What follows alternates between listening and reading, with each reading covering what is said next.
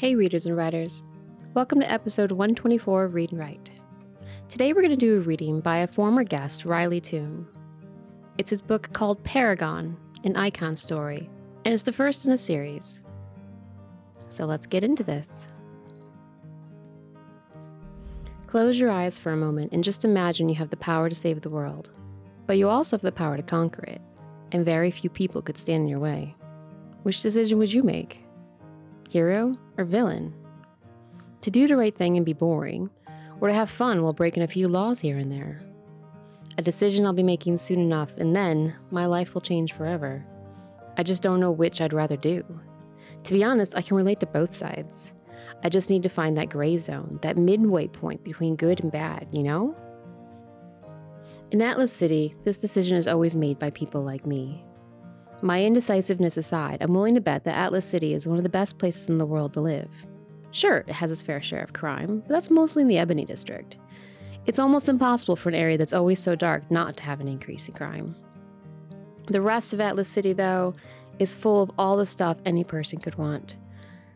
Shops, good food, tons of jobs, people soaring through the skies, all of that. Anybody, and I mean anybody, could be happy here. Regardless of whether you're a person with powers, traditionally referred to as an icon, or if you're a void, I mean normal person. It's frowned upon to call a person a void these days. I'm not sure why, though. They're devoid of power, so why not call them voids? I mean, those poor, simple, mundane, ordinary bastards. Anyway, good old Atlas City has all you need. And what I needed now, believe it or not, was flowers. Nothing too fancy, but nothing cheap and disrespectful. I was in a little store downtown, one that sold almost everything from medicine to electronics, and as you may have guessed, they also had flowers. I looked over the rows and rows of flowers organized in front of me. I felt like I scanned each bouquet. I swear it's easier to pick out a new house than a decent flower arrangement. I held up one of the bouquets in front of me. Half of the flowers were smashed in. The other side of the bouquet looked almost dead. I shook my head as I tossed the flowers down, not worrying about where they landed or how they made the display look. How hard is it for a worker just to set out pretty flowers? "Why don't you get these?" a voice said to the left of me. It caused me to jump a little because I didn't see her come up. Then again, why would I? She was, yet again, invisible. I'm talking 100% unseen, light bending around her, you would never even know she was there, invisible. "Stop doing that," I hissed at her as I put the flowers down and got myself back together. I cracked my neck slightly and she chuckled. She then let out a yawn and slowly shifted from invisible to her normal self. It was as if some unseen hand was gradually wiping away her invisibility, leaving her for the world to see. Standing in front of me was Jen, my adopted sister. Dressed the same as me, we both had on a dark blue sweatpants, white sneakers, and a gray t-shirt with a PA printed on the chest. We both even had black hair. Jen was shorter than me, though. While she was a little over 5.5 feet, I stood a little over 6. She also had on a baseball cap. Jen treated a baseball cap like most women treated handbags. Her outfit wasn't complete without one. She reached for some more flowers to show me. Now she was holding up some roses. I looked at them and shook my head. Those are roses. Why would it take roses to a site where so many icons died? She nodded and put the roses down. "I guess you're right," she said as she looked over the flowers. She let out a little sigh and quickly changed her eyes from being locked on the flowers to looking at me. "Not to get in your business, but next time you sneak your girlfriend in the house, try to be a little more discreet," Jen said to me casually. I looked at her as if I had no idea what she was talking about. A look complete with wide eyes and a faint, fake gasp. "Don't act dumb." She paused as she touched her chin. "Well, I suppose you weren't really acting." I snorted as I lifted up a pair of lilies. "Seriously, if Dad found out you had a girl in the house, he'd freak. Not to mention what he'd do if he found out she was a villain. I swear to Atlas, Hunter, you simply do stuff just to see how it will turn out." I shrugged without even looking at her and continued to focus on my flowers. Some villains get a hard rap, and Danielle is fun. "I know," Jen said as she walked away from the flowers. "Remember, I share a wall with you," she shouted over her shoulder. I made a mental note to try and keep my after-hours activities with Danielle a little quieter for Jen's sake. Atlas knows I'd hate to hear her and some boy in her room, or some girl for that matter. Now that I think about it, I've heard her with both in her room before. During the day, no less. She doesn't even have the decency to sneak them in at night. I don't know if I should be jealous, proud, or offended. Yeah, proud feels right. I gathered my lilies and went to the front to pay. They were white stargazer lilies which, according to the tag, and because I know nothing about flowers, were a symbol of sympathy. I placed them on the counter, and the man at the register paid me no attention as he reached for them while still looking at his little TV on the counter. He was an older man. He had dark skin, gray hair, thick glasses, and more hair on his arms than I had on my head. They're still talking about this theory that somebody out there is killing off icons. You can never trust the news, though, he said as he glared at the TV. 15... He stopped speaking as he looked up at me. Oh, hey, he said. I raised a brow. Hey. He simply looked at me and smiled. It was a creepy smile. Like one of those, hey kid, I have some candy, so get in my van smiles. How much was it again? I asked him as I reached for my wallet. Side note, wallets are a bitch to have in sweatpant pockets. They just never seem to fit right. He raised his hand up and then pushed the flowers towards me. No charge, he said.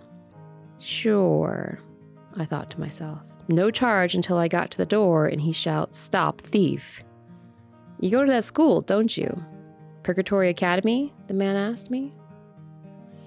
I'm guessing the large PA on my shirt gave it away. Yeah, I said as I fumbled for my wallet as I tried to get it to fit back into my pants. Wow, an icon in my store. The way he said the last few words made him sound like one of those over-the-top valley girls you see on the TV. Not often I get a hero in here. Your teachers at school worried about these vanishing icons? And the ones they found dead? To my knowledge, they hadn't even mentioned it at school. So I shrugged at him as a voice came out of nowhere. Icons! Icons in your store! Not just one! The man looked around as he slowly stiffened. I exhaled and looked to my side. Sure enough, Jen was fading into visibility as she drank an orange soda. The man at the counter smiled ear to ear, as if the Diamonds District didn't have dozens of heroes of all sorts zipping around. He kept looking at Jen with that creepy smile again.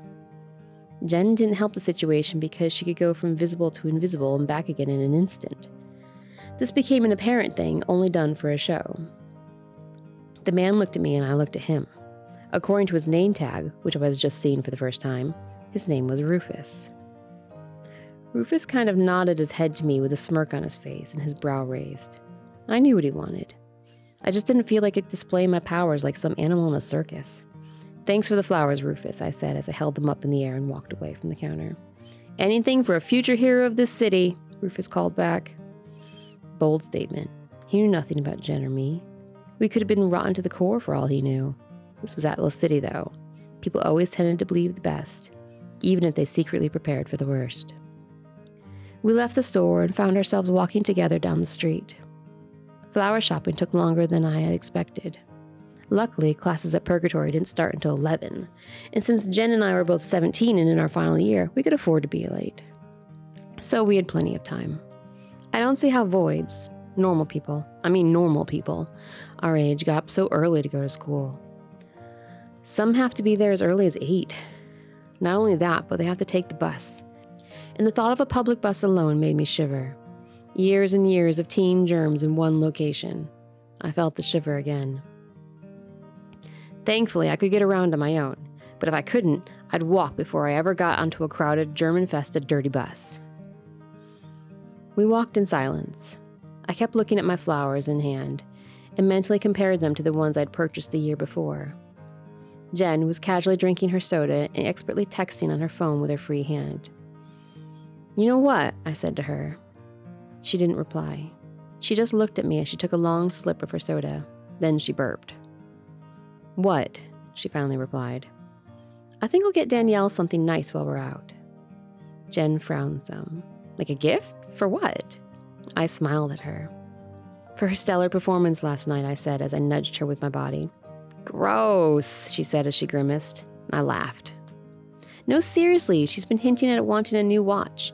And Ingram's is right there, I said as I pointed to the store across the street.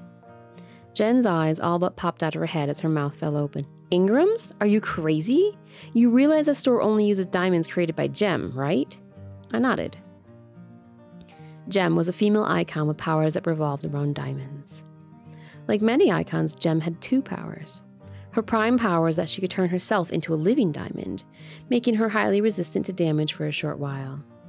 This power seems impressive, but she could only hold the form for as long as she could hold her breath. Her second power was that she could touch anything and turn it into a diamond. Diamonds were already rare, but diamonds made by an icon were even more exclusive.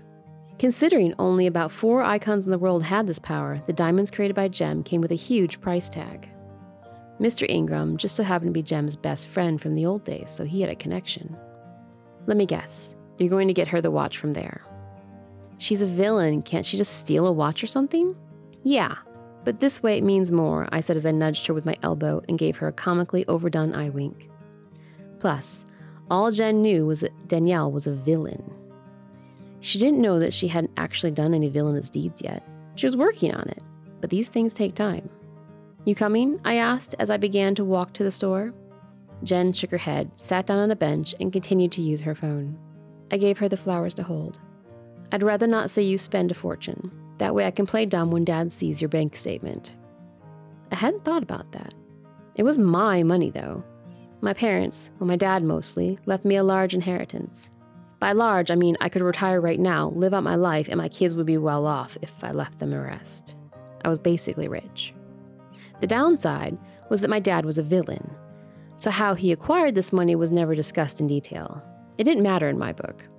If heroes couldn't stop him, then as far as I figured, fair is fair and that money is mine.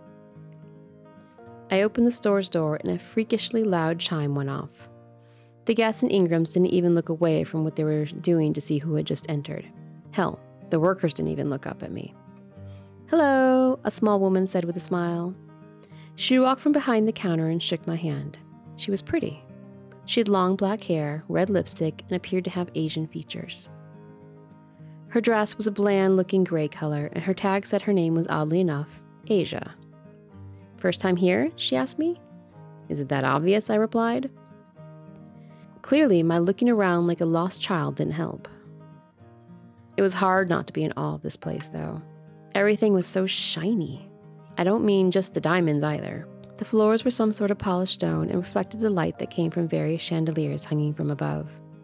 The same light seemed to bounce off every piece of jewelry in the store. It's okay, what are you looking for? Asia asked me. Well, Asia, I need to get my girlfriend a watch, I said as I clapped my hands together and rubbed them with a smile. Nothing too fancy or expensive, though. At these words, her smile faded. The most affordable watch we have in our inventory is about $2,000. It's mostly silver and has a few diamonds made by Gem herself in the face. I coughed loudly at the price.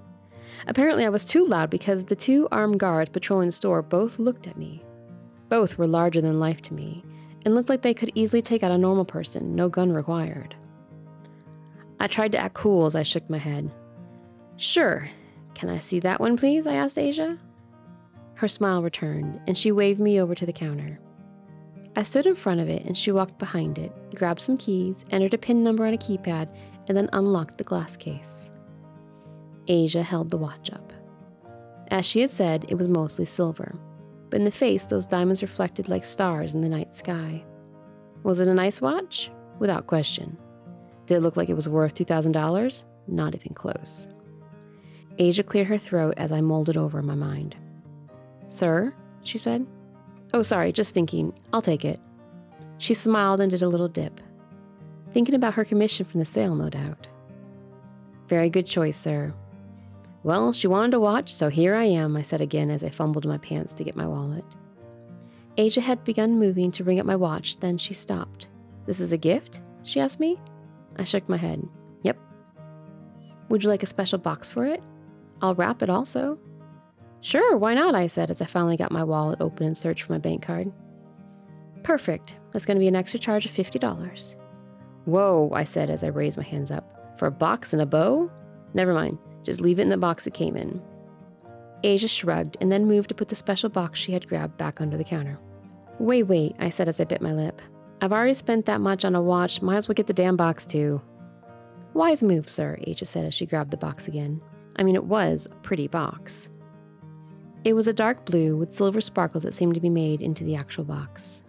On the top, it had Ingram's written in a fancy gold font, and on the inside was a shimmery white fabric. She gently placed the watch inside, making it a point to have the price tag exposed. I liked this. What was the point of spending so much money if Danielle didn't even know how much it was? As Jen had pointed out, villains steal things. But Danielle hadn't got that far in her career yet, so me spending this much was sure to earn me some special treatment. Asia began to press some buttons on the register as I tapped my card on the countertop. I glanced at my phone as I heard the loud chime go off on the door behind me again. Still had plenty of time to make my next stop and then get to class. Then a sound echoed through the store that sent everybody into a panic. Several rapid gunshots had pierced the silence inside of Ingram's. Asia screamed as she dropped down behind the counter. I turned around quickly and saw the 2 guards were down. One was grabbing at his leg as blood pooled on the floor. The other guard was crumpled on the floor motionless. Neither guard seemed to have time to reach for their weapons. 3 gunmen were inside Ingram's. Apparently, they were the reason the door chime had gone off. They were all dressed in a dark green jumpsuit. All had on brown ski masks and black boots. To add to their uniform unity, each gunman had an assault rifle in their hands. 90 seconds, one gunman shouted as the other 2 began smashing cases and grabbing as much jewelry as they could. Everybody, right here and get on your knees, the gunman counting down the time said. Nobody moved, and then he released more shots into the air. The customers and workers behind the counters quickly moved to the area he had pointed the gun to. The people in the store cried, and there were about 13 of us in total in that little area now. I made it a point to stand in front of them as I dropped down to my knees and kept my hands up. I could have stepped in, but I'd rather let the cops sort this out. I figured it would be over soon, and I had someplace to be. Glass continued to shatter and fall as the gunman ravaged the store. 40 seconds, he screamed again. Of all the days they had to do this today. I glanced outside through the door. There was a van parked out front with a man sitting inside it. He was looking around in all directions, and he too had a mask on. Despite the gunshots going off, people outside weren't panicking. Sure, they were on the other side of the street and watching, but they weren't running. No, they were waiting for an icon to arrive, waiting for the chance to see a caped hero in action, or for a flamboyant and colorful costume to arrive. This sort of thing was too low level for the big names, though. By the time somebody came, these guys would be long gone. A woman beside me stood up and tried to speak to one of the gunmen. Before she could finish, a shot ran out and she fell to the floor. Everybody else screamed as her body hit the ground. I took a deep breath. These 3 were either very efficient or so nervous that they'd become trigger-happy. Either way, I couldn't just watch them kill people. I hated that I had to help, but it seemed like it would be quicker than waiting for the cops. Guess it was up to me. I dropped my hands and slowly stood up. On the damn ground, kid, the gunman said as he pointed his gun at me. You want to end up like her? He said as he jerked his head toward the lifeless woman who was inches from my feet. Come on, man, you don't want to do this. Why would you even do this here, in the Diamond District? Isn't this more of an Ebony District thing? His finger applied slight pressure to the trigger of the gun he held. Then he stopped. I could see his face frown behind the mask. He wasn't looking at me, though. He was looking at my shirt. That's right, connect the dots, I said as I twirled my finger, gesturing for him to hurry up. You're one of the freaks? I wouldn't call myself a freak, I said to him casually. In all honesty, I've been called worse.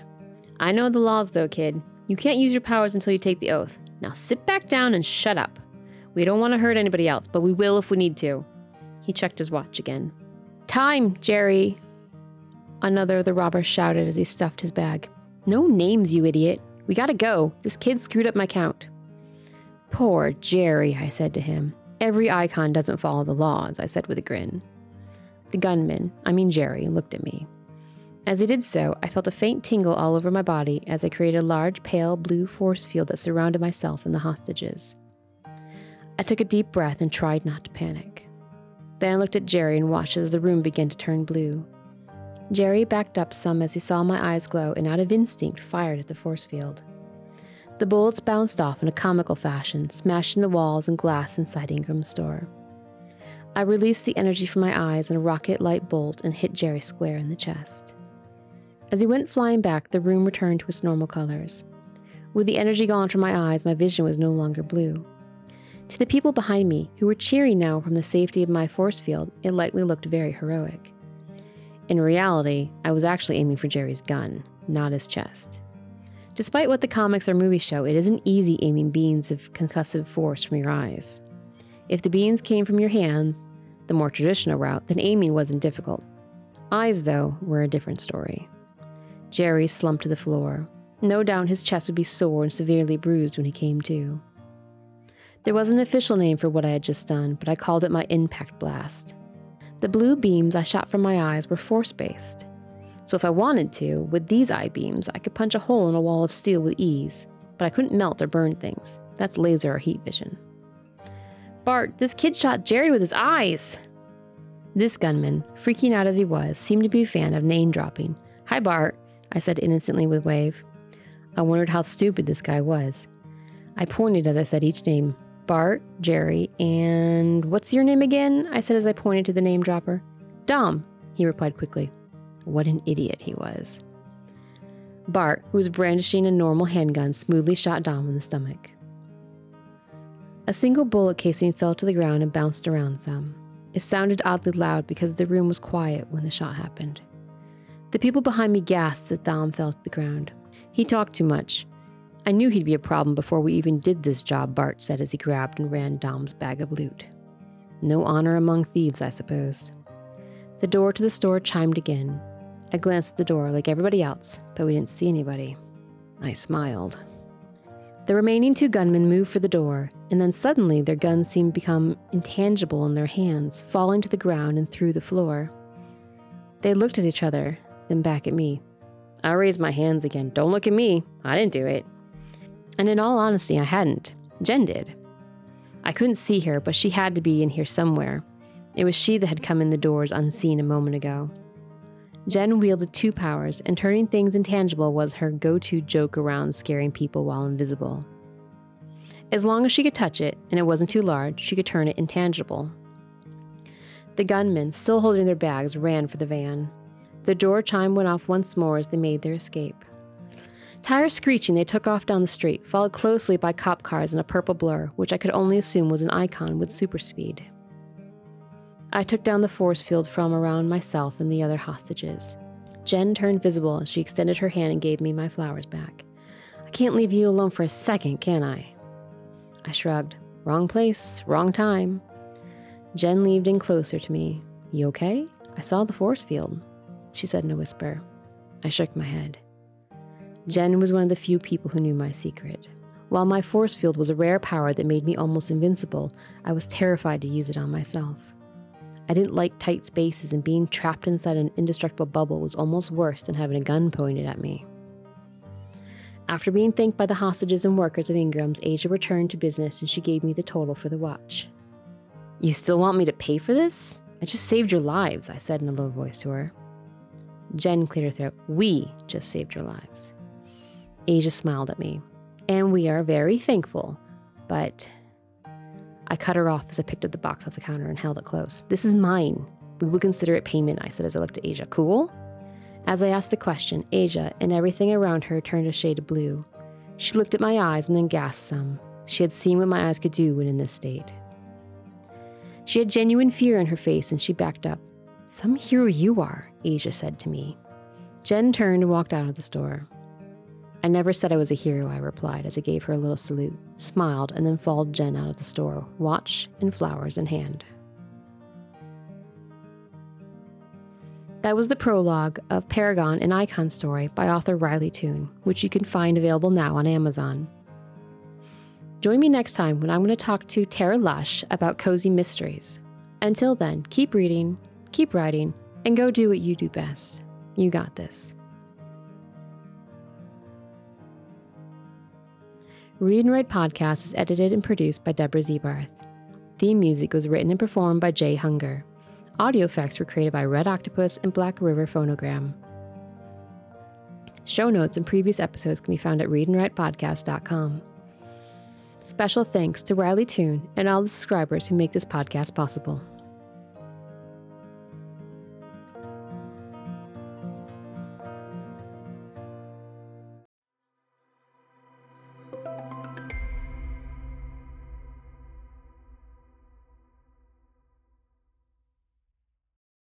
And that's it. Thank you for listening to the show. If you like what you're hearing, make sure to rate Read and Write on Spotify or Apple Podcasts. If you have a suggestion for a future episode, drop me a line. I'm always open to suggestions. Also, did you know that Read and Write publishes 3 episodes a week? Check out the podcast's YouTube channel for Write With Me Mondays live streams and 30-second book reviews on Fridays.